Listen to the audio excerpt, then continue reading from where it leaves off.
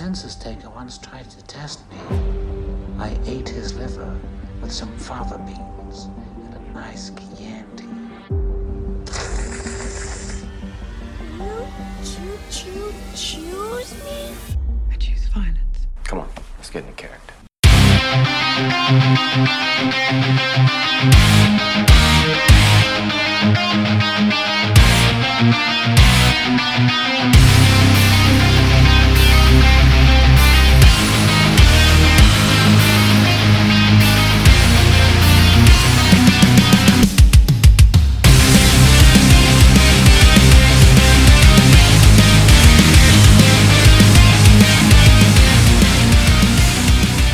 Welcome, everybody, to episode 322 of the Throwdown Thursday podcast. I'm your host, Patrick Rahal, but you can call me Patsy the Angry Nerd.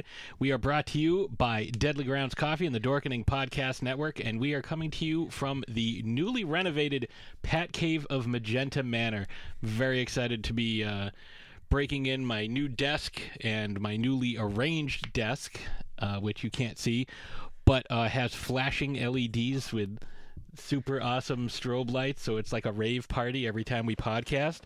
And by we, I'm of course talking about my co-host on the show and my co-host in life. She is the Baroness of Bordeaux, the Countess of Cabernet, the Mistress of Merlot, the Real Housewife of Transylvania, the Michael Phelps of wine, the Queen of the Monsters, and an honorary Lizzie. Ladies and gentlemen, it's Ashes Von Nightmare. Forecast calls for cloudy with a chance of CGI shark weather. Claudia with a chance of meatballs. Oh, that's right. Today we were going to be discussing Jonas Taylor, but as we have yet to see the Meg 2, I know it's been out for 3 weeks at this point, and we haven't seen it. We've been very busy. There's stuff going on both at home and abroad with my family, so we've kind of been taking a back seat to doing our own stuff while we've been helping everybody else out. So we haven't gotten a chance to see it, but it is the 10th anniversary, or close enough to it, of one of the most infamous, notorious sharksploitation films of all time. The one that kind of rekindled the interest in the sharksploitation genre. I'm talking, of course, about 2013's Sharknado. So we rewatched that recently. We're going to be talking about that today. But we thought we'd start off with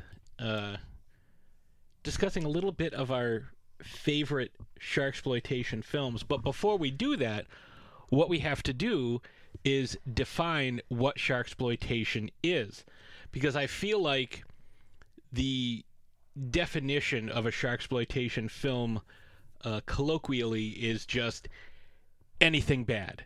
You know, kind of like, you know, I asked my brother once, you know, if he knew what a spaghetti western is. He's like, yeah, one of those cheesy, goofy, and it's like, no.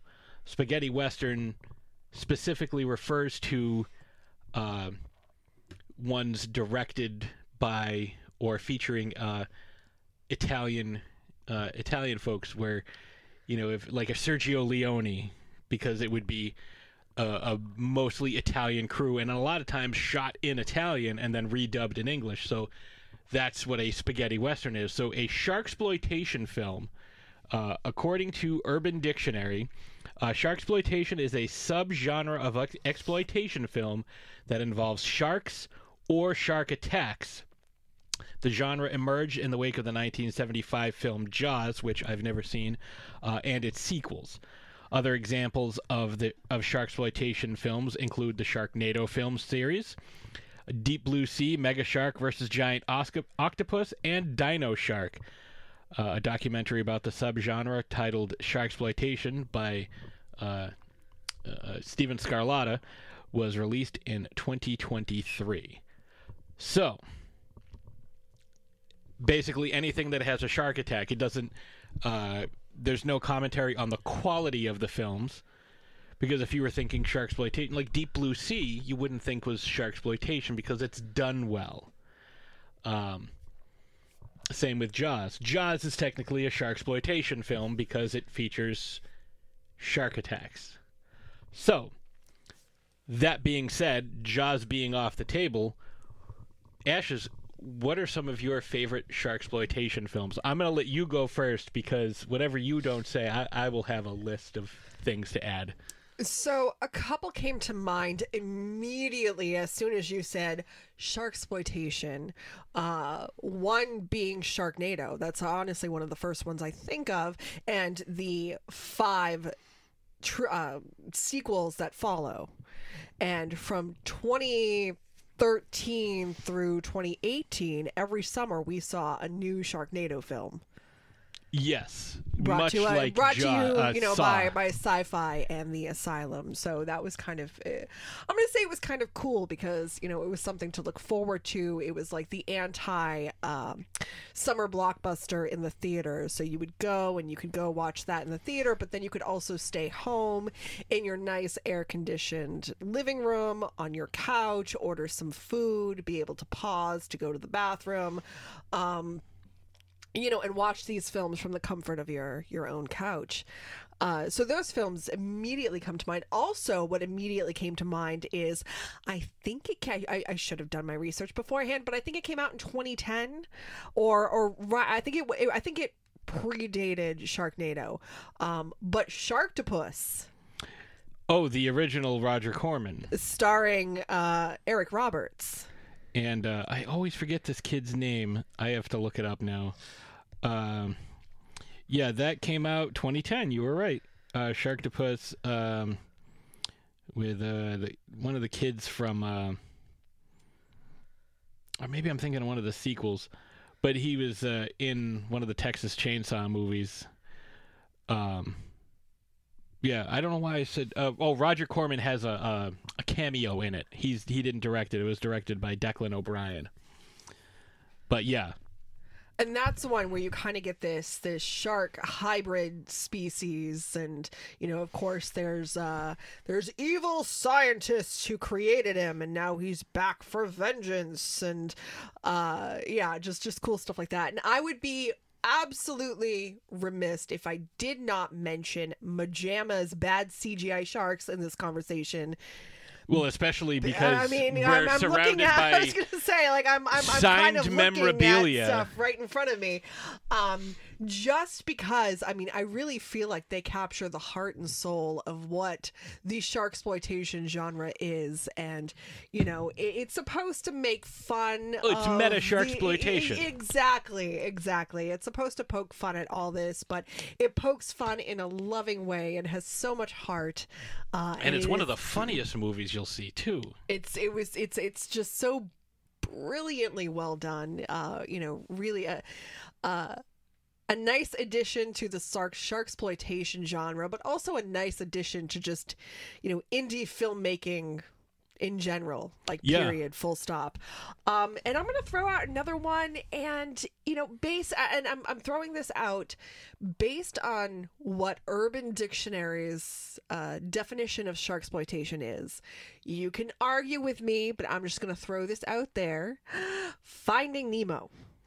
Finding Nemo does have a shark attack because it doesn't necessarily say... It doesn't say a successful shark attack. It also doesn't say on humans. It just says shark attacks. And it doesn't specify whether it has to be quote, live action or animated. Well, most of these are... Well, CGI, but CGI, still, it's live action. Well, one of the ones on my list, which I own but have yet to watch because I just haven't had a chance to get to it yet, Puppet Shark, is all done with puppets.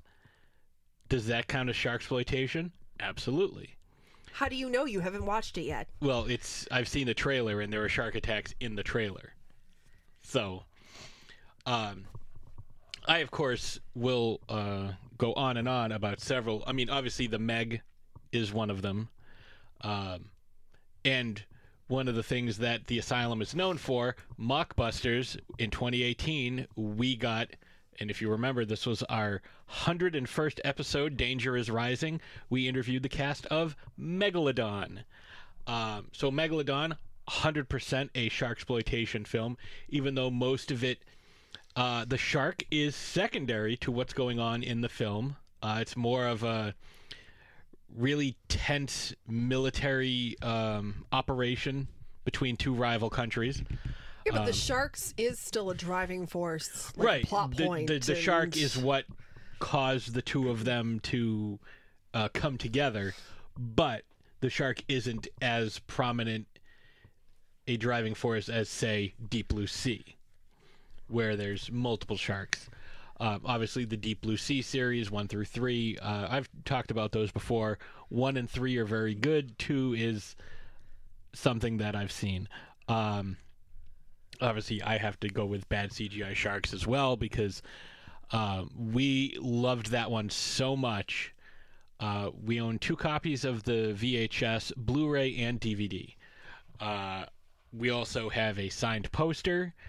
I have the gator, the like neck gator thing, bad CGI sharks. I have a slate, which is for those of you who are unfamiliar with that term, it's like a little clapperboard. That scene 3, take 2, mark, clap.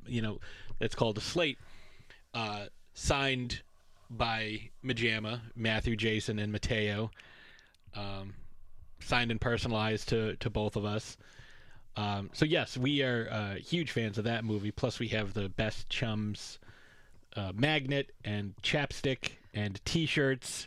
I was going to say, that's right. We have matching shirts. That's right, and they say Best Chums because Chumley is a little stuffed shark.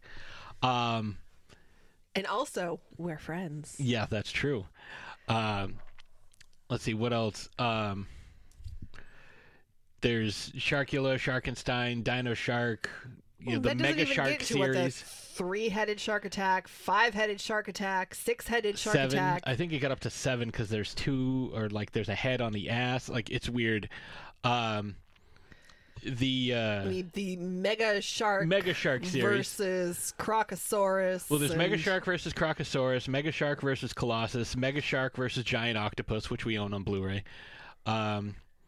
And then I think there's one more, Mega Shark versus Mecha Shark, with Elizabeth Rome, who played the assistant DA on Law and Order for a while. And then there's the, you mentioned Sharktopus. Well, there's a series of those. There's Sharktopus versus Terracuda, which is a pteranodon or a pterodactyl, and a barracuda, obviously. Sharktopus versus Whale Wolf, which is a wolf crossed with an orca. And I think there's one more, but I've seen all of those, obviously, because you have to watch all of them. There's a lot of giant shark films, and even some that aren't, not giant sharks, but sharksploitation, but even some that aren't considered... I consider Piranha to be a sharksploitation film because it's clearly a Jaws ripoff. You could even make the argument that Orca and Grizzly are also sharksploitation films because they're essentially just Jaws, but with a different animal. There's also Atonk, which is basically Turkish Jaws. There is The Last Shark, which was basically an Italian Jaws ripoff to the point where they were sued and the movie was never released. I had to watch it on YouTube a few years ago. Came out in 1981 with James Franciscus, who you might know from Beneath the Planet of the Apes. Yeah, there's so many. There's Shark Exorcist, Shark and Saw Women's Prison, Massacre, I think is what it's called. Isn't there like an Amityville shark? There's something. Amityville Island by Mark Polonia, who does a lot of shark. He did Sharkenstein, Sharkula, etc. But there's a giant shark on the poster, but the shark doesn't really play into it. It's about people kidnapping homeless women and impregnating them with super soldier babies. It's fucking weird. There is a shark in it, but it's for like 10 seconds. So if you're using the loosest of definitions, yes, that's... there's Bait, which is an Australian film, which is actually very, very good, where people are stuck inside of a grocery store after a tsunami in Australia, and there's a great white swimming around eating people. It's actually pretty good because it's really interesting because it's one location, And it starts off kind of but once the action gets going, it's really good. Then there's Night of the Sharks, Shark Lake, Megalodon. There's a bunch of, the Reef, not the Reef, the Shallows. 47 meters down, 47 meters down on Caged. So yeah, there's a lot. I recommend 47 meters down because that ending is a gut punch, and you really don't see it coming. It's excellent, and I won't give it away. But if you do like Sharksploitation, which is the one with Blake Lively. That's The Shallows. That's The Shallows? Yeah. Okay. That one was actually really well done. I enjoyed that one. I did too. It's just there was some stuff that was like, really? Like, it gets a little... It tries to be grounded and then ends up farcical in certain parts. But it's Sharksploitation, so... So I haven't seen 47 Meters Down, but we went to see Uncaged yes, in with the film. Sistine Stallone. And that one was actually pretty well done, too. One of the things I liked about that is something that's missing from the two Meg films, as far as I know, but it wasn't missing from the novels, is in that movie there was a lot of... There were great whites, but they lived completely underground, so they were albino, because most of the creatures who live in complete darkness are albino. There's no reason for them to have any pigment because they're all blind. So there's no reason for them to have any distinctive coloration because it's not like they need to be camouflaged because everything's blind.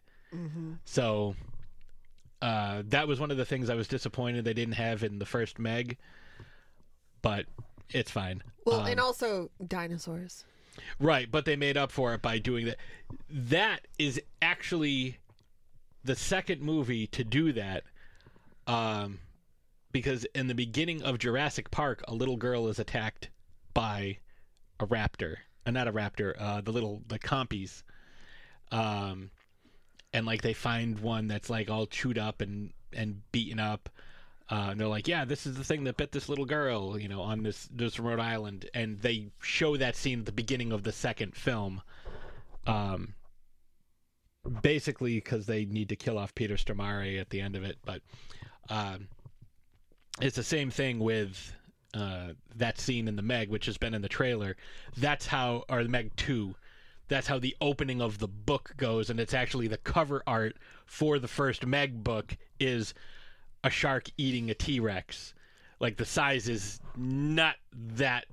Like, they make these Megs like, this one's 200 feet long and 70 feet... Like, they make them ridiculous proportions. Like, the biggest they got, maybe 60 feet. I mean, granted, that's a huge shark. I was going to say, like that... But it's not, like, 5 times the size of a T-Rex. Like, I mean, like, I'm just... barely over 5 feet, so like 60 feet, that's like 12 of me. That's a lot. Right, but the difference between a Meg and a T-Rex is like the difference between me and you. I'm not 8 times your size. You know what I mean? Like, in the trailer, the shark opens its mouth and basically fits the entire and a T-Rex is like 45 feet long. So all I'm getting out of this conversation right now is the fact that I'm going to have to wear my dinosaur onesie and you're going to have to wear your shark costume and we're going to have to reenact that scene. Yes, we can do that and we'll sell it as a micro short and make millions. Movie magic. But yeah, we... and let your imaginations run wild on that, folks, as much as you'd like. I'm a very convincing dinosaur. That's true. But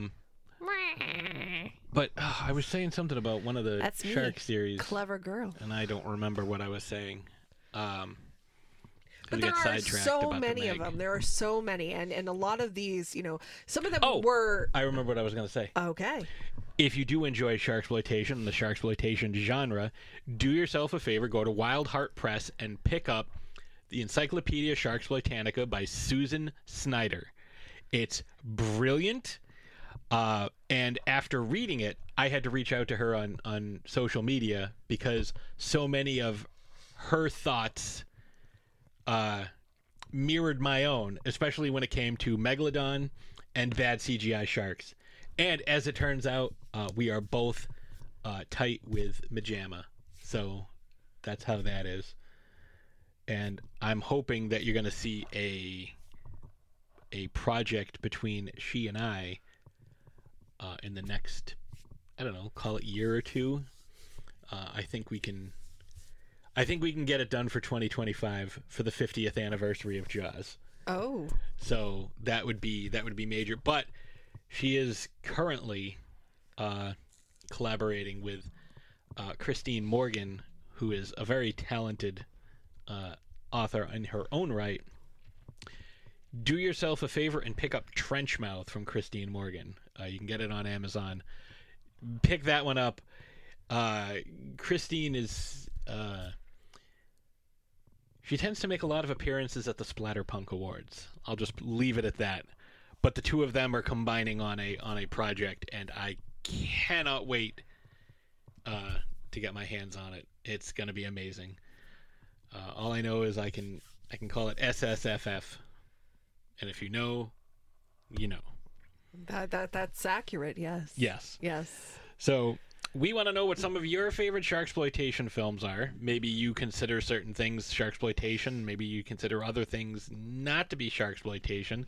I mean, again, how loose do you want to consider that definition? By that definition, Batman 1966 is a sharksploitation film.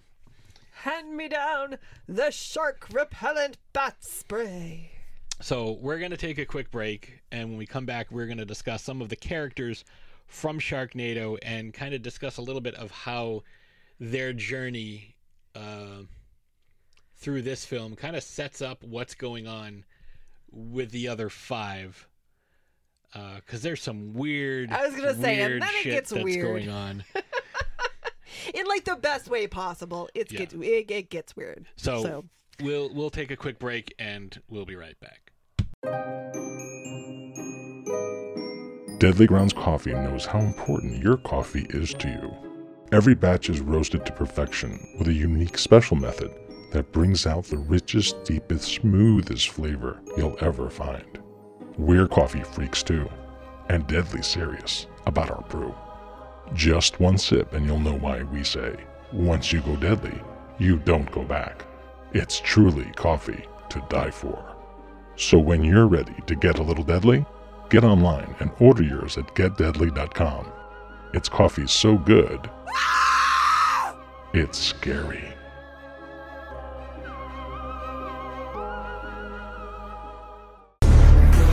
Hurricane David is poised to be the first hurricane. It's a storm. That's what's driven them all up north. I've never seen so many of them nor so bold. It's barely even raining. There's flooding here, and not the plumbing, the ocean. You need to go home. I'm not going anywhere. Storm's coming, and it's coming fast. Just can't sit back and watch this.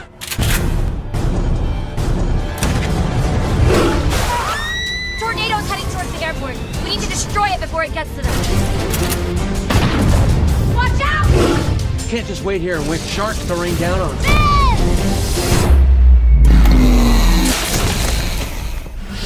We're gonna throw bombs into the tornadoes. It's too dangerous. Too many of them. We're gonna need a bigger chopper.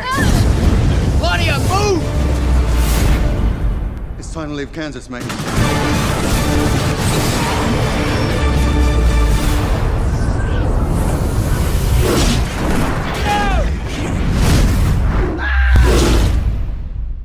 And we are back. That, of course, was the trailer for the original Sharknado, which, as we mentioned, came out in 2013. But as Ash has mentioned, there are 5 sequels. So the second one came out. It's called Sharknado 2, the second one. That came out in 2014. While Finn and April are in New York to promote April's book, How to Survive a Sharknado and Other Unnatural Disasters, about the L.A. Sharknado from the first film. City is hit by a severe storm, causing new Sharknados to emerge. What are the odds? Yeah, which, would be typical for New York City. And, of course, there were a ton of New York related celebrities, Siskel and Ebert. Not Siskel and Ebert, but one of them, the one that's still alive, was in it, I believe. Ebert? No, I'm thinking of Godzilla. That's what I'm thinking of. Never mind. The 98 what Godzilla. Are you talking about? But Al Roker is in it. Some of these other folks from New York. Then there's Sharknado 3, Oh Hell No, from 2015. Following the events of the previous film, Finn and April have remarried and are expecting another child. For his heroics in the Sharknado battles in L.A. and New York, Finn is in Washington, D.C. to receive an award from the president, who was played by Mark Cuban. Initially, they wanted Donald Trump, but they were like, no one's going to buy that guy as the president. Oh, 2015 me, how I wish I could talk to you and tell you that Mark Cuban would have been a much better president. So, of course, while he's there, another Sharknado. And then there was Sharknado The Fourth Awakens in 2016. Just happened to coincide, come out after The Force Awakens, which was 2015. Do you think they did that on purpose, or was that just a coincidence? I think so. Sharknado was confirmed to follow up on Sharknado 3's premiere, because Sharknado 3 concluded with a cliffhanger regarding whether or not April was killed by falling wreckage. An ad after the film promoted a Twitter campaign offering fans a chance to decide her fate with the hashtag April Lives or April Dies, with the result revealed at the start of Sharknado 4, which first aired on Sci-Fi July 31st, 2016. Ian Ziering, Tara Reid, Ryan Newman, and David Hasselhoff. I forgot the Hoff was in it as... It's Ian. Ian Ziering. Ian not. So David Hasselhoff was plays his dad. Ian Ziering's Finn's dad. Finley Shepard, also known as Finn, was his dad. Yeah. So there was Tommy Davidson, who I remember from, of course, In Living Color. Let's see, who else was in there? Gary Busey was April's father. Cheryl Tiegs as Finn's mother. The title and poster from the film is an homage to Star Wars The Force Awakens. You don't say. Then there's Sharknado 5, which came out 2017, the following year, Global Swarming. And that was released August 2017. Title was going to be Sharknado 5, Earth Zero, but they unveiled the movie with the tagline, Make America Bait Again. This is the one that they go to space. Somebody goes to space. No, they were already in space. They were already in space. Because that's where April had her baby inside, and she has the cybernetic arm that she uses because she's part cyborg, because that's how they brought her back. Yes, and she cuts her way out of the thing with the baby, because David Hasselhoff is a fucking astronaut, because of course he is. I believe it. Cassie Serbo comes back as Nova from the first movie. I forget when she dies, but whatever. The storyline depicts Finn and his allies accidentally unleashing a new wave of Sharknadoes when they deactivate an ancient device that was actually keeping the Sharknadoes in check. Subsequent storms escalating to the point where they devastate the planet, leaving only Finn alive until he is met by a time-displaced version of his son, Gill. And then the last Sharknado, It's About Time. I like how they... Because it's about time. It's about time that they ended. And but it's also about time. That came out in August of 2018. Everybody comes back. Reed, Ziering, Serbo. A write-up in Bloody Disgusting in February of that year said, in his quest, Finn fights Nazis, dinosaurs, knights, and even takes a ride on Noah's Ark. March of 2018, Sci-Fi confirmed the film would be the final installment. Vivica A. Fox comes back. So the plot is basically with Finn, the last survivor. He finds himself... last survivor on Earth, by the way, which we mentioned for the beginning, or at the end of the fifth one. Finn, the last survivor, he finds himself traveling through time to meet supposedly deceased allies pulled out of time by his son Gill at the moment before their death, seeking to identify and prevent the first of the modern-day Sharknadoes. Oh, God. Wasn't his son, wasn't it Dolph Lundgren, who played like a version of his son from the future. The older version of his son. Yes, who came back to get him to do the things, to get the people to do the more things. And he had just done Creed 2. Oh. After subduing... Hold on. Here's the thing. People wanted to be in these films. Right. Well, we're going to get to that in a minute. I'm just recapping the series. Okay. First. After subduing potential Sharknadoes in Camelot, The War of Independence, and The Wild West, Finn is able to destroy the original Sharknado before it could escalate into the global catastrophes he has witnessed, creating a new alternate timeline where Finn is still just the bar owner he was in the original film, but surrounded by his extended family. Now, there were several other movies that were kind of spin-offs or connections to Sharknado, including Lavalantula with Steve Guttenberg, and Two Lava, Two Lantula. Those came out in 2015, 2016.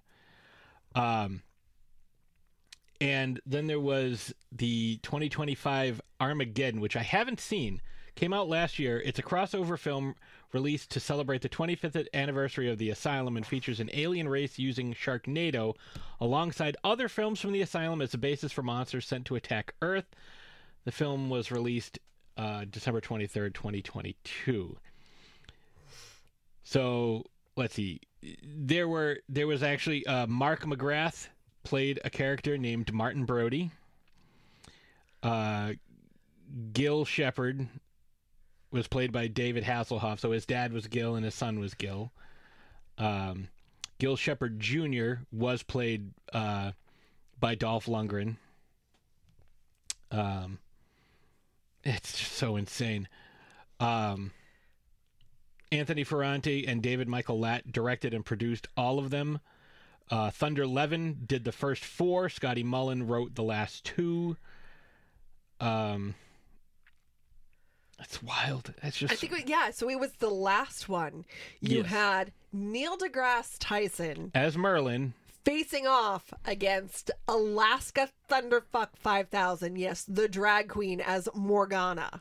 So it's funny. I was messaging with our good friend Mark, also known as Old Man Wade, also known as the star of my short film, and we were discussing the Sharknado films because he had just watched The Black Demon, which I totally forgot about. And as far as our Sharksploitation discussion, which says a lot about The Black Demon. Yes, I gave it a 6 of 10.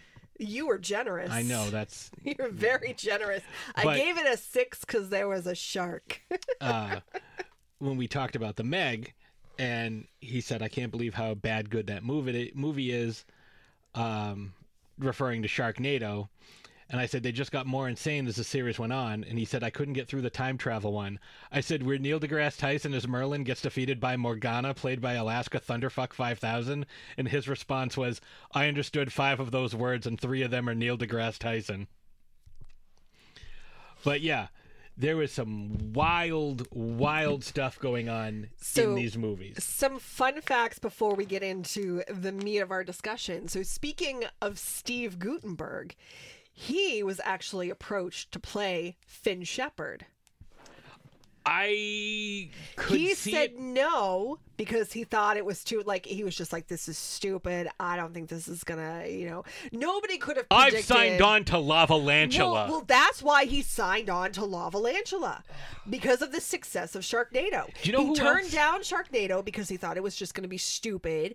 And then all of a sudden, obviously it has had this huge cult-like following, success, the first one. So the first one premiered on Sci-Fi, I believe it was July 11th, 2013. It was huge. It had one of the largest television premieres ever. Especially, it was the biggest thing Sci-Fi had ever put out at the time. And it was huge. And it was so huge that for one night only, they actually gave it a theatrical release.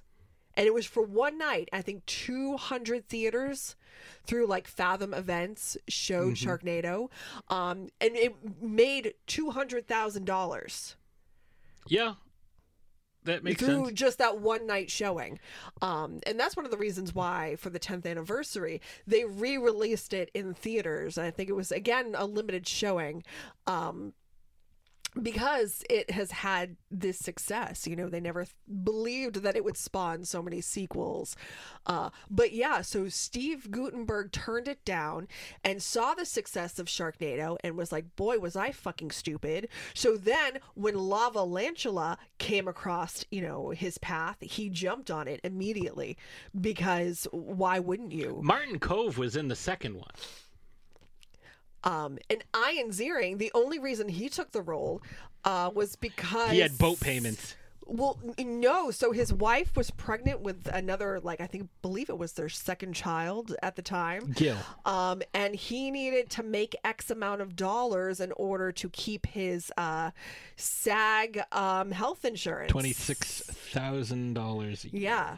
Yeah, so that's why he signed on to do it. I mean, it's also, he wasn't really doing much at the time anyways. You know, Beverly Hills 90210 ended, a hot minute ago.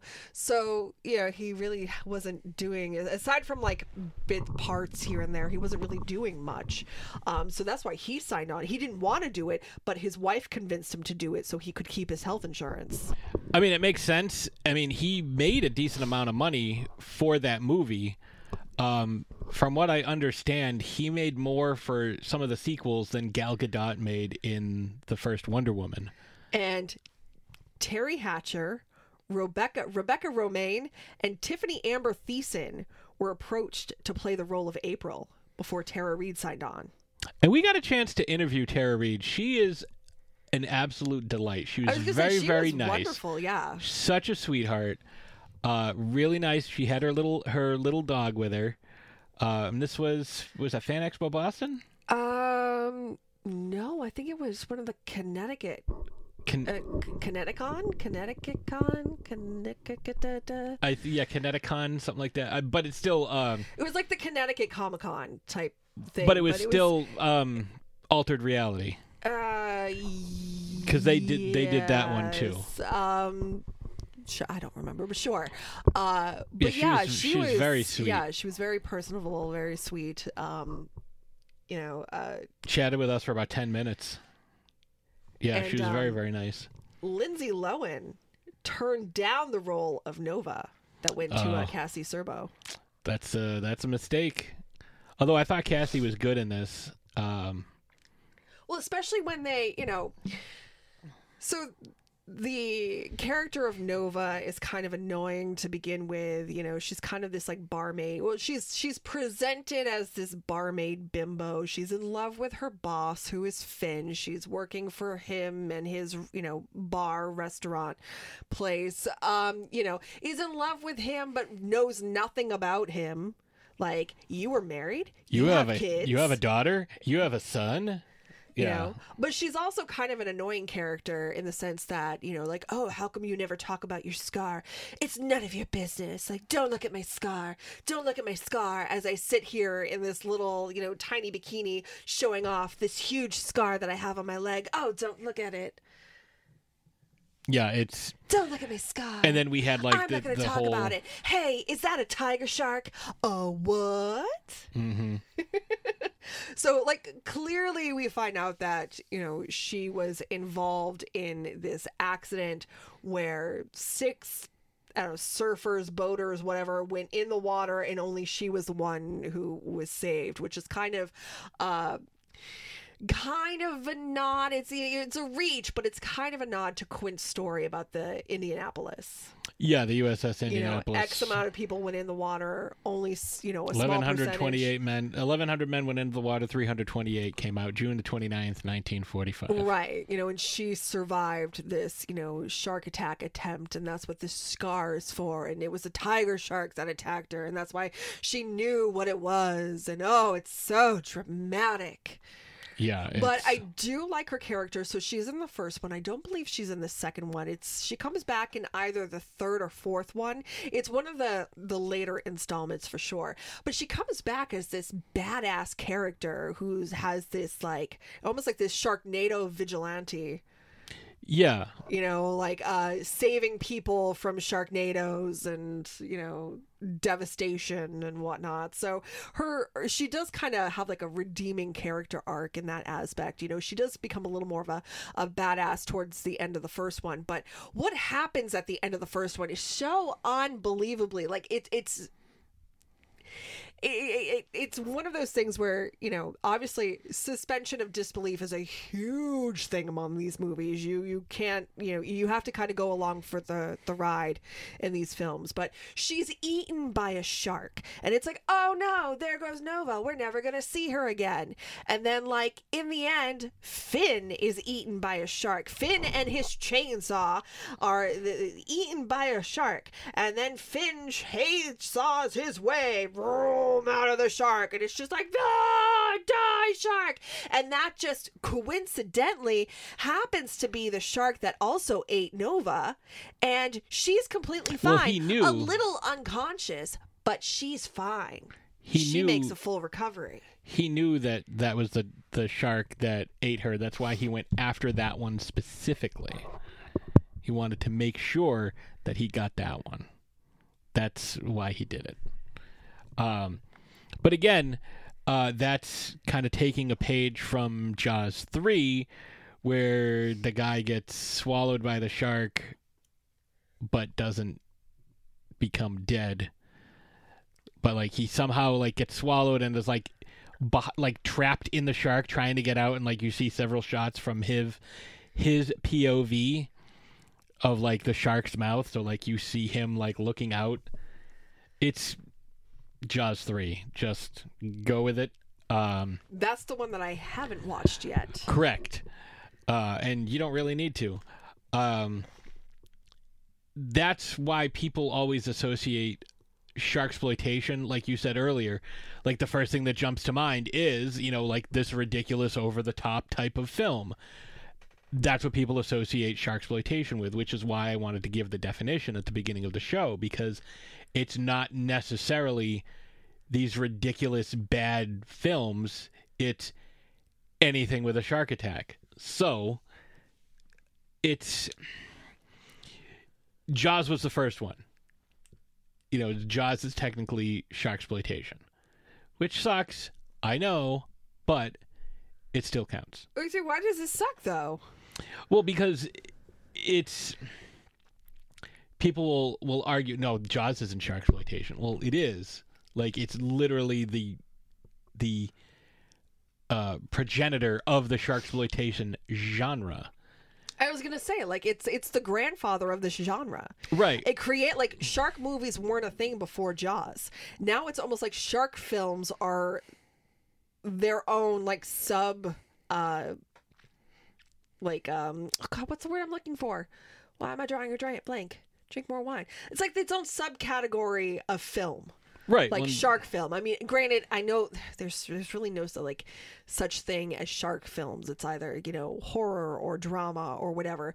But it kind of has created this own, like, separate category that branches underneath these other categories, shark film.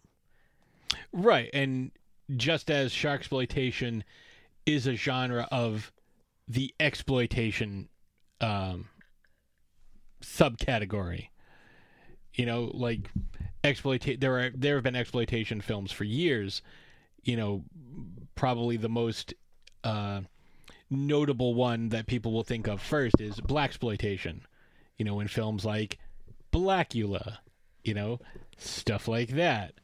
But again, that's a genre-spanning definition as well. And as we're not talking about that today, we're not going to get too far into it because we're talking about these characters from Sharknado. So again, we haven't met Ian Ziering. We haven't really met many people from the Sharknado films. Well, we've met Tara Reid. That's about it. Right.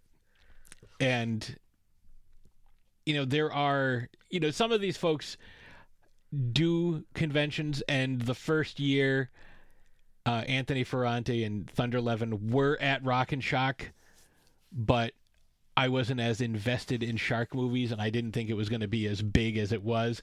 So I kind of regret not meeting them, not talking to them.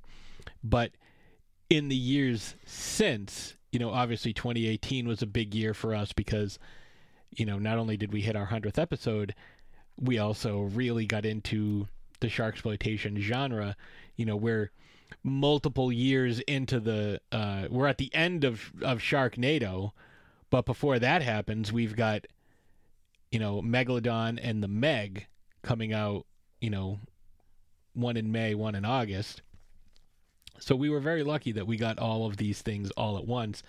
And I didn't realize at the time how far-reaching this genre was and how much content there was for shark movies. And, sometimes it's very good, but a lot of times the issue with sharksploitation films is they can't decide whether it's going to be basically stock footage, and even Jaws is guilty of this. Stock footage of sharks doing things, and whatever special effect, be it CGI, puppet, because some of these have bad puppets, or full-scale animatronics. But one of the biggest issues is most of the time the sharks don't look like sharks. I will say, I like the fact that Sharknado threw in different types of sharks. It wasn't just all great whites, because that's, most of these sharksploitation films, it's great whites. But they threw in hammerheads. They threw in some bull sharks, some makos. They mentioned tiger sharks. There's a lot of different kinds of sharks. And they put them in kind of ridiculous situations, but also, and I've talked about this before, Sharknado is scientifically possible. Like, not to the extent we see in the film, of course, but, there are reports and records of tornadoes or waterspouts, waterspouts forming over, bodies of water, sucking up, fish or frogs or what have you, and then, dropping them all over the place. So there's fish everywhere. But there's also... Is it 9:30? Yes, it's 9:30. There's fish everywhere. There's also reports of tornadoes picking up big, heavy objects and throwing them. So, I wouldn't expect, a whole bunch of sharks to be sucked up into a tornado, and then when they are then spat out again to attack people on the ground, because that's not what they do. Like, one of the scenes where Nova's freaking out because there's a shark on the ground 5 feet away from her. It's like, why are you spazzing out? Like, it's a shark. He's not going to get up and walk over to you. I mean, in the movie, he kind of like squiggles his way over. But like, I can tell you that a shark on land, their first, because I've seen beach shark videos, their first inclination is not, ooh, I need to eat that person. It's, I'm drowning and need to get back to the ocean or I will die. That's basically what they're looking for. But that's my 2 cents on that. So getting back to the characters, we're introduced to Finley Shepherd. The only thing we really know about him, because we don't get any backstories to these characters aside from Nova when she explains the origin of this scar that's so, prominently displayed. Finn, we know he is a former professional surfer who retired for reasons and now owns and runs this bar on the beach. April Wexler is his ex-wife. She has a boyfriend, but not for long, because he also gets eaten in his house by a shark, because that's a thing that happened. And that's really all we know about her. They have 2 children together. We don't really know how long they've been divorced for. Obviously, there's some sort of communication that is still to be had between the 2 of them. Obviously, they also get back together and they get remarried and they have another baby and they name him Gill and all that other happy crap. Well, we don't know too much about her, what she does. We just know that, she's his ex-wife and then also wife. And then, we've established what we know about Nova. And those three characters are really the only three characters that kind of carry, like I said, Nova does not come back for the second one. It's either the third or fourth one. She makes her return, and she's in it to the end. Vivica A. Fox is introduced in the second one, and I'm sure we'll talk about that at some point. But they do an okay job establishing these characters, making you care enough about them to, want to see them make it to the end of the film. But also, they make you become invested enough in these characters to see these characters throughout these 6 films and actually kind of give a shit about these characters. Yeah, because they're not. I mean, granted, in the first one, they're fairly one-dimensional, and you could definitely tell that in the first film, they were just making one film. Yeah, they weren't setting up a real character arc for anybody. They weren't setting up a real continued story. It wasn't anything that was. It was almost like the characters were kind of fluff characters. Yeah, they were just basically there to do stereotypical action movie things. Spout one-liners. Talk about basically pay homage to Jaws. We're going to need a bigger helicopter. We're going to need a bigger this. And certain one-liners that are definitely yep, that's inspired from this movie or that's inspired from that movie. I get it. These are analogs for other characters. And that's totally fine. Everything is inspired by something else. There are very few original stories anymore. There's always some sort of homage to something, because people can't help but do that when they're creating art. But not only that, it's paying homage to something is a sign that you love the source material. So we watch Sharknado, we pick up on all these little nuances, all these little things oh, that's an homage to Jaws, that's, an homage to this and that. And, you can tell that the people behind this film really love shark films, and, that was their intent. It was to create a film, and they put in all of these little Easter eggs and whatnot, almost like to make themselves happy and, entertain whoever else picks up on it. Right. And that's something that happens throughout the series too. And you see that with a lot. Well, I mean, you see that with a lot of films in general. It's we were heavily influenced. Look at George R.R. Martin. Oh yeah. Lord of the Rings. Game of Thrones, heavily inspired by Lord of the Rings and The Hobbit and J.R.R. Tolkien. Yeah. He's basically the guy who invented the fantasy genre. So yeah, and obviously Martin takes it in a very different direction. But again, that's a discussion for another day.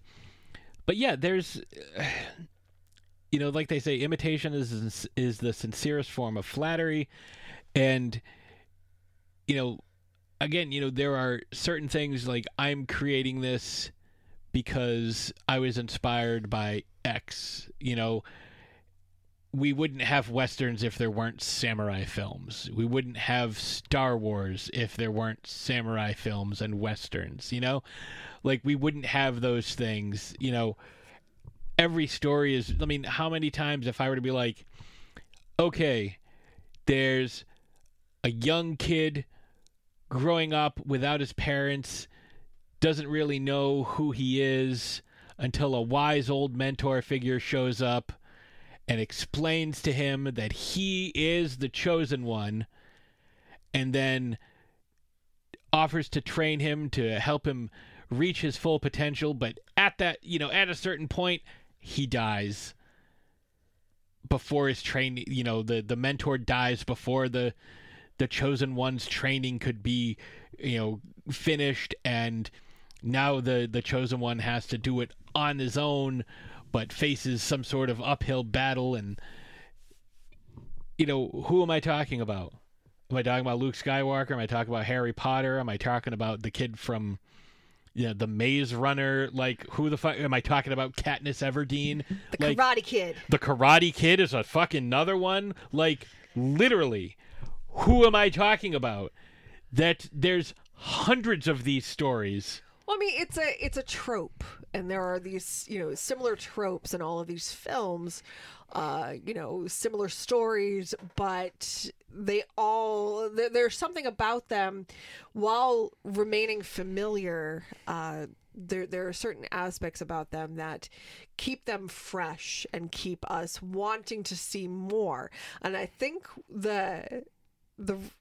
in my personal opinion, the reason why Sharknado was so popular and why people kind of gravitated to these characters and wanted to see more of these films and why they kept making these films was because it was just good, stupid fun. Yeah. You don't, there's nothing you have to read into. You don't have to think super hard. It's not like watching The Matrix where you're sitting there trying to figure out, okay, well, this means this and this means this. It's like, no, everything is at face value.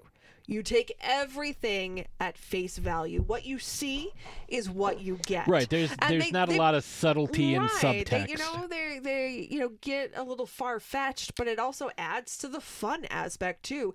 There is nothing wrong with watching a stupid movie. And actually, because there was some debate after these came out and so many people were enjoying them, and some people were saying, well, nobody with a high IQ could ever think these films are interesting and entertaining. And then Neil deGrasse Tyson is in the sixth one. Well, but no, The not only that, sixth one. they actually conducted experiments, and there are results. And if I had thought about it ahead of time, I would have come a little more prepared. But they looked into this, and actually, enjoying some of these films, allowing yourself to almost like give your brain a break a little bit. People with higher IQs, smart people really enjoy these films. Right. And again, people have what they refer to as like their comfort films or their guilty pleasure. Their guilty pleasure. That's not what I was going for, but I think that's our title. Yes. But I don't believe in that. You like what you like. Like, it doesn't matter, It's like, oh, well, it's like all these people that want to argue like, oh, well, I only watch high horror. It's like, fuck off. Like, horror is horror. Like, if you like watching Sleepaway Camp 3, or you also like one of these high, like, reversible or High Tension, or one of these supposedly high Martyrs, Frontiers, I only watch French cinema. Here's the thing, long story short, life is short, life sucks, being an adult is hard. Do whatever the fuck you need to do to get you through the day. So whether it's watch films like this that, and we rewatched the first Sharknado the other night, and we've seen it numerous times since it came out, and it's just fun. We sit there, we roll our eyes at it. We're like, oh my God, this is so stupid, but yet I can't look away because I'm having such a good time.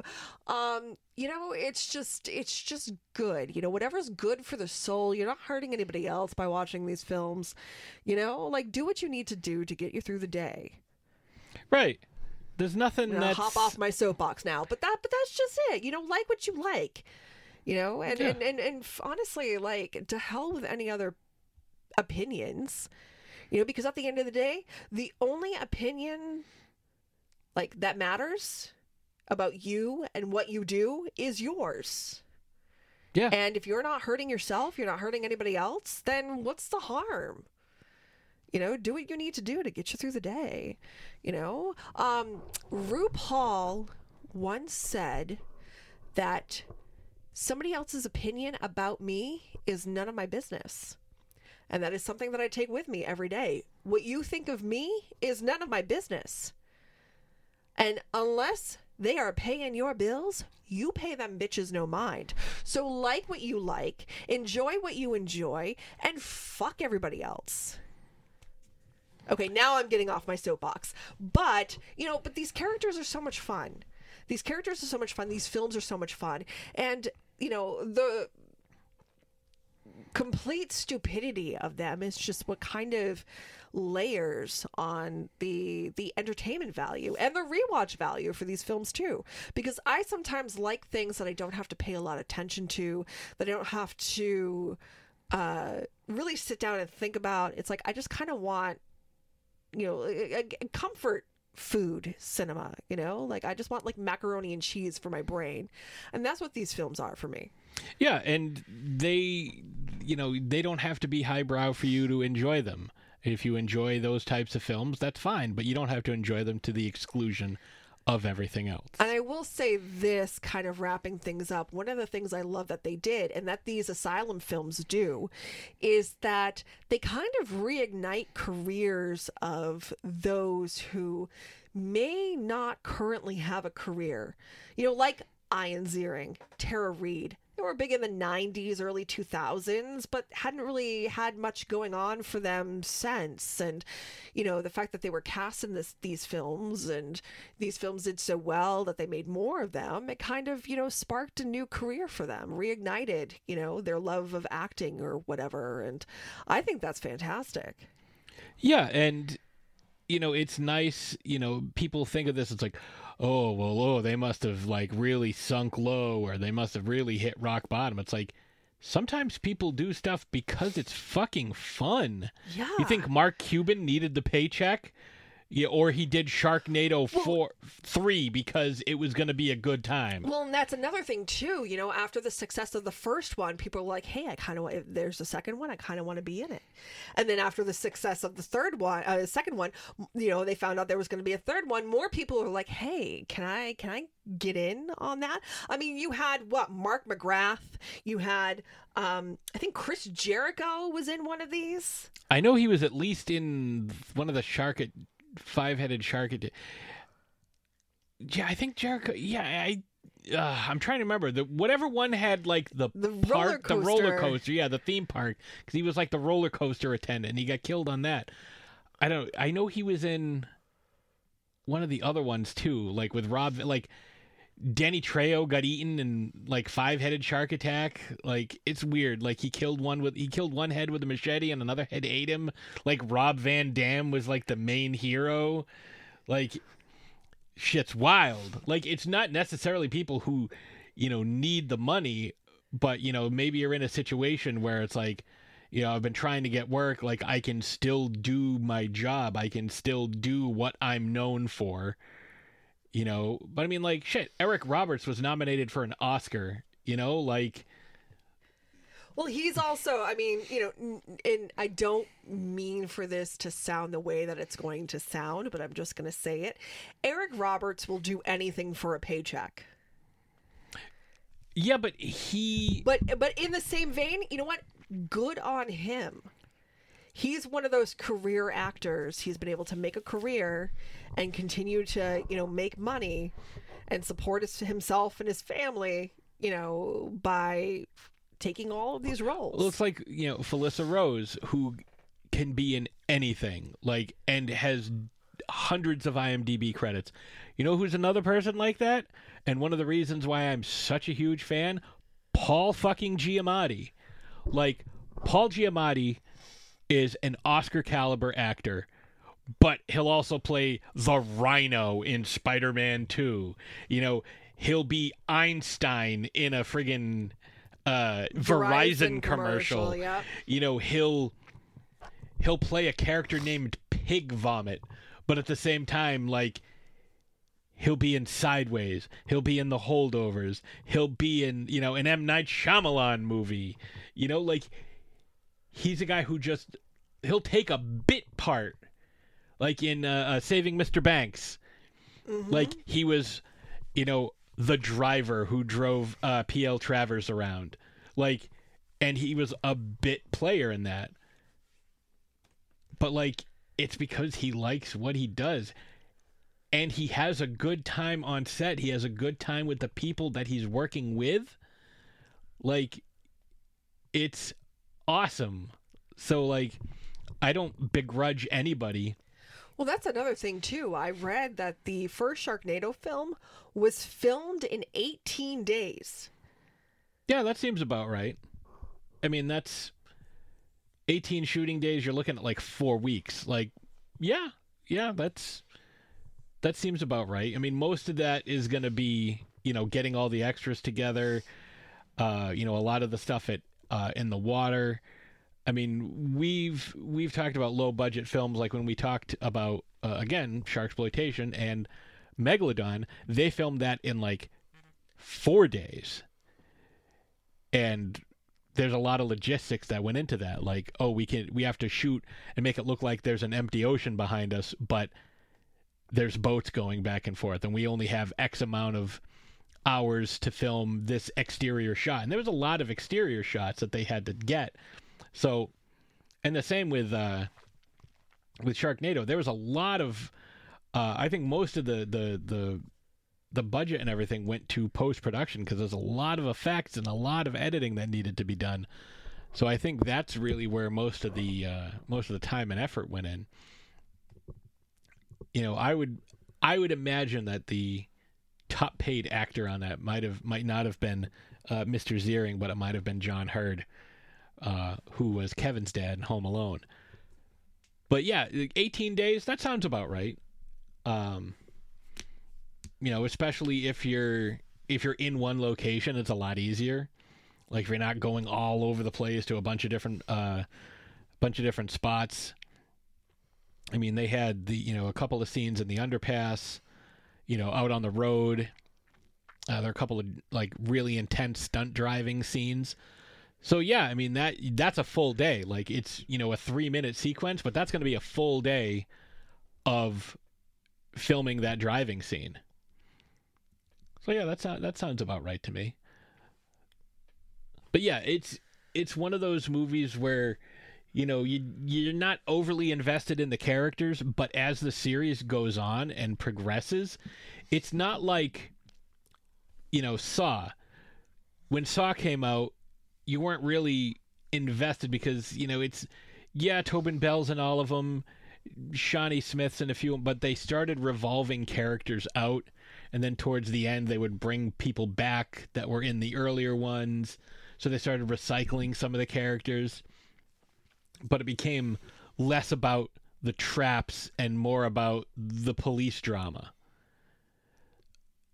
And again, this was another one that was every year a new one came out. With Sharknado, you're following the same characters. You're following, Finn and April for the most part through every single one of them. And yes, there are some new characters here and there, but it's typically the same handful of characters in every single movie. And yeah, they did the same thing. They started bringing people back, but we figured out why, because Gil was Dolph Lundgrening his way through time and saving people, which I thought that was fun. It's like you were saying about suspension of disbelief. That's the thing. They stuck to their own rules. They showed how to destroy a Sharknado in the first one, and they stuck to that. They learned how, because in the second one in New York, they created a similar explosion to shut down the tornado. I like that. And again, I've brought up Ant-Man how many times, like, here are the rules, and then it's like, well, those rules are inconsistent or inconvenient for the plot, so we're just going to ignore them. Not Sharknado. Like, I would say all of the Sharknado movies combined times 10 weren't the budget of one Ant-Man. Yeah, I think that's correct. But their consistency was better. Their attention to detail was better because they had to do it on a tighter schedule. They had to do it on a smaller scale. And they were setting up a whole lore. They weren't just dropping a new character into something that's already existing. And they weren't like, oh, well, let's just explain this away with magic. And especially when you start involving time travel, like, that's ridiculous. Like, time travel is always going to be a massive pain to keep consistent, but they did it. they were able to, and at the end of it, had created a whole new timeline, but it's like the best timeline. But and that's another thing too, that we kind of have to give them credit for. They made things make sense. Yeah. It's like, well, this happened because of this, and then this happened because of this, and so on and so forth. And you're just like, oh, okay. Yeah, sure. That, in this universe that you've created where you've set these ground rules, sure, that's plausible. And you said this and you stuck to it. Okay, yeah. So in that aspect, that's plausible too. Like, they were able to do that. And I think, and do it successfully too, which is crazy to think about. This little film that's spawned 5 sequels was able to create this whole universe, on a low budget, and, was more successful in doing so than some of these large budget films. Yeah. And I applaud them for that. And I think it's admirable that they were able to take care of all this. And I'm just throwing it out there. If they decided to make a 7th film, I would absolutely be on board. Yeah, I would too. So I think that's a good spot to kind of wrap things up, because we've still got a little bit more of the show to give you, because we have a new battle. So we're going to take a quick break. And we're going to get the battle theme ready. It's already ready. I just have to hit the button. Let's see if this works. But we're ready to go. And yeah, so we'll be right back. And yeah, stay where you are.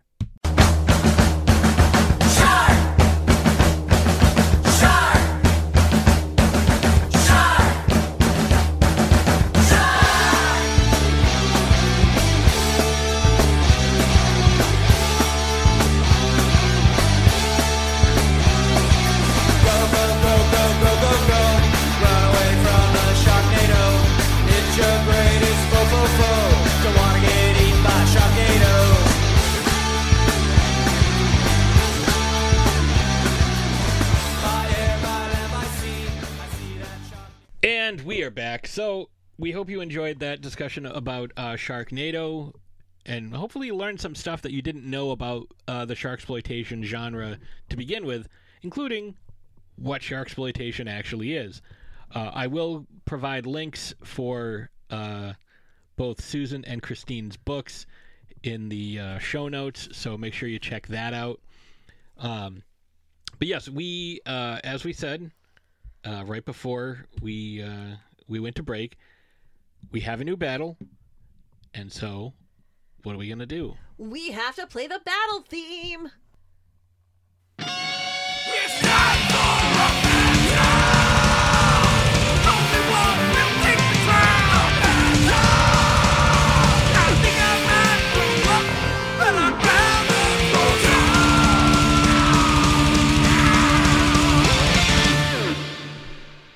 down. All right, so our battle this week. It's not really a battle so much as it's a voting. Battle of opinion. Yes. That could have been a theme for the Republican primary. And basically this week is, who would you most want to accompany you on a shark hunting expedition? Now, you have to track and either capture or destroy a vengeful shark. Now, normally I am not for this. I am not for putting down any sharks. We are talking about this in hypothetical terms. We're talking about this when we give you the make believe. Right, we're talking about like supernatural sharks, or sharks that are imagination. Sharks that are movie monsters, not real life. So the options you have would be Quint from Jaws, Finn Shepard from the aforementioned Sharknado that we've been talking about, Jonas Taylor from the Meg franchise, and I know there's only 2 movies, but there are like 9 books. Carter Blake, played by Thomas Jane from Deep Blue Sea. He was their shark wrangler. And finally, in our list of who would you most want to take with you on a shark hunting expedition. Majama from Bad CGI Sharks. So Matthew, Jason, and Mateo, or Matthew, Jason, and Bernardo. So that's the question for this week's battle. So make sure you're on the, what is it, X now? X gonna give it to you. Maybe we'll do it on Instagram instead, or Threads. I don't fucking know. We'll at least do it on. It's gonna be on the Facebook. It'll be on Facebook at least. The Throwdown Thursday group. So if you are not part of the group, I highly suggest that you join. Follow Throwdown Thursday on Facebook. You can follow us on Instagram too. Occasionally we post stuff. And that's really the only two that we have much to do with these days. Yeah, I'm not. I'm on Threads, but I don't really do anything. I'm an elder millennial. I like to keep it as simple as possible when it comes to all this stuff. I'm still wishing that MySpace makes a comeback. That's where I'm at. Hey, Tom, what are you doing? Yeah. Bring it back. Well, because he sold it to Facebook for almost $600 million. So. Oh, well, good for Tom. Yeah. So, do you have anything else you want to add? Well, I do want to talk about what we're going to be talking about next week, which is the topic that we were supposed to talk about this week, because we are actually going to go see the Meg 2 this weekend. Yes, finally, along with the last voyage of the Demeter. So who knows? Maybe we'll have a topic of discussion for that in the future. I'm really looking forward to both films. Yeah, it's one of those, like, we were trying to find as these movies have been in the theater for quite some time. I know it's only been a few weeks, but as these movies have been in the theater for an eternity, it's already the Meg 2 is already popping up as a pre-order on Vudu. I don't know about Demeter, but I've heard a lot of good things. We were listening to the Boulay Brothers podcast earlier today. Creatures of the Night. And they were going to do their movie review on the Last Junior Voyage of the Mints Demeter. So Club movie review. But yes, so we kind of paused that, put a pin in that episode so we can actually go see the film, and then we'll resume the episode afterwards. But no, I'm looking forward to it. It's actually been a really good summer for films. I took my sister to see Barbie, and that was fantastic. So actually, can I talk about that for a moment? Yeah, go ahead. So this was really cool. So my sister is deaf, and she has brand new hearing aids, and technology is just absolutely wonderful in the creation of some of these devices and whatnot for, accessibility purposes. And so she got new hearing aids, and a couple of weeks ago, she called me. And I was like, why is my sister calling me? I have not...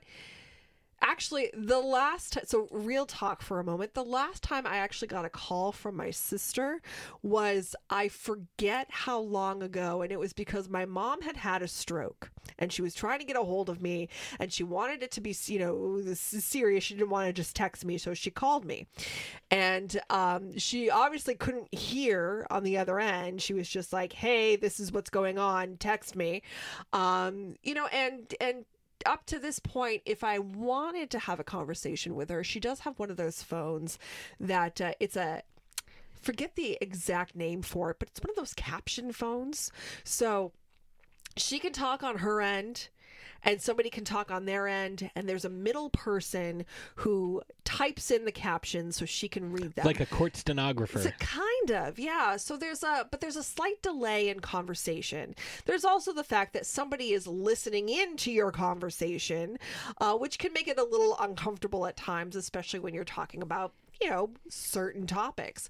So I hadn't had a actual conversation with my sister via the phone for a long time, and she called me, and the first words out of her mouth were, "This is not an emergency, everyone's okay, I just want to talk." And I was like, okay, what do you want to talk about? And she was telling me that her new hearing aids are actually Bluetooth compatible, so she can talk on the phone, and it goes through her hearing aids and she can hear. So we had like an over an hour long conversation, which was just absolutely fantastic. We were laughing and it was just awesome.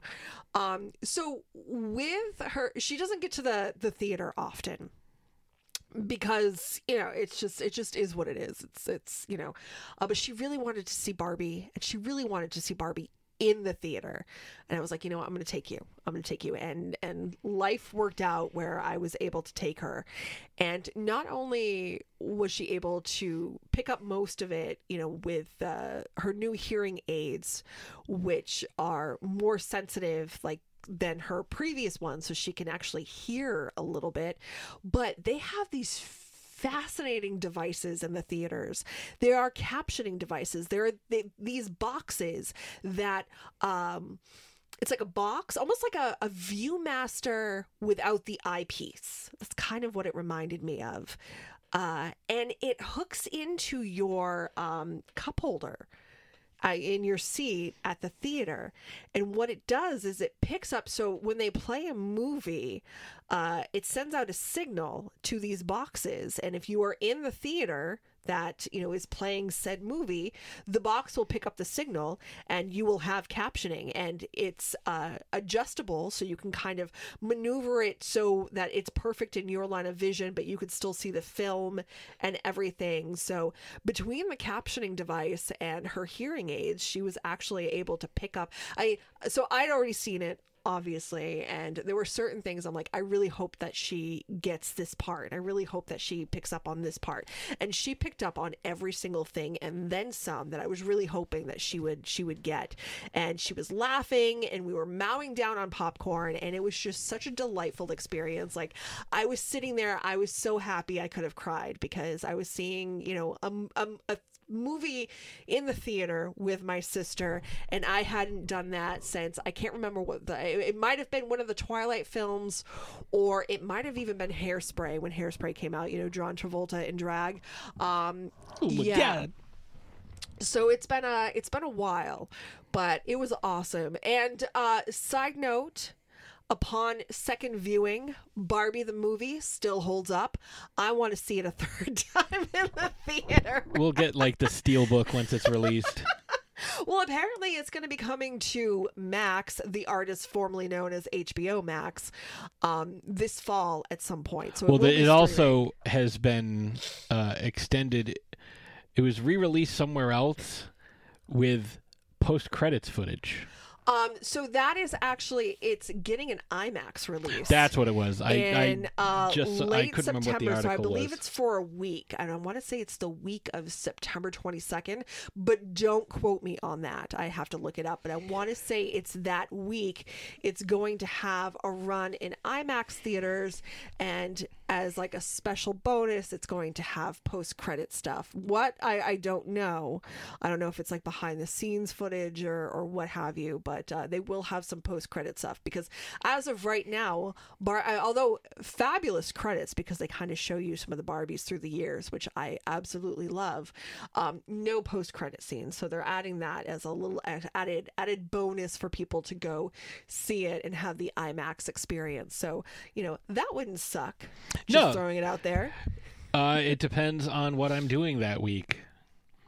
Yeah. So we shall see. But anyways, yes. So that's just something I wanted to share. I love the fact that there are certain accessible devices out there making the world a little bit better for all involved, and the fact that I was able to share that cinematic experience with my sister, who I haven't been able to have that experience in a long time, and she loved it. So yeah, and I think that's amazing, and I know how happy you were when you came home and you were telling me about it. So I think it's excellent, and it's going to open up more opportunities for her to actually get out and do stuff. So that's always awesome, especially with the combination of the two different devices between the one that the theater has and the one that she has, her new hearing aids. It opens up a whole new realm of cinema for her. Now we just have to get her out of to go see good movies that aren't Hallmark. Again, going back to the meat of our discussion, people can like what they like. No, they can like what and they it's like. Fine. Right, but I'm saying, broaden your horizons. Don't stick with one thing, because you never know what you're going to like until you try watching it. But I told her, now that this is an option for us, now that I know that she can go to the theater and enjoy it and, be able to pick up on everything and not feel excluded in any way, I told her I would take her to more movies. She wants to go to something. Absolutely, I'd take her. Yeah, so that's, again, that's opening up a whole new thing, and that'll give her more options to go out and see stuff. So, yeah, so I think that's a pretty good spot to kind of wind things down. And we'll be back next week, provided there are no, life-altering... No, we're not even going to put that out in the universe. Yes. We're not going to put that kind of energy out there. We will be back next week. We will be talking more shark stuff. And be sure to follow us on the social medias. So I we was going to try and... Do what? You're like, we will be back next week. We will be talking, and we will... and we will see you next Thursday. I was going to try you're trying to... Yeah, we should probably stop talking now. So, we will be back next week. We will be talking more shark stuff. And we will see you next Thursday. We got it right this time.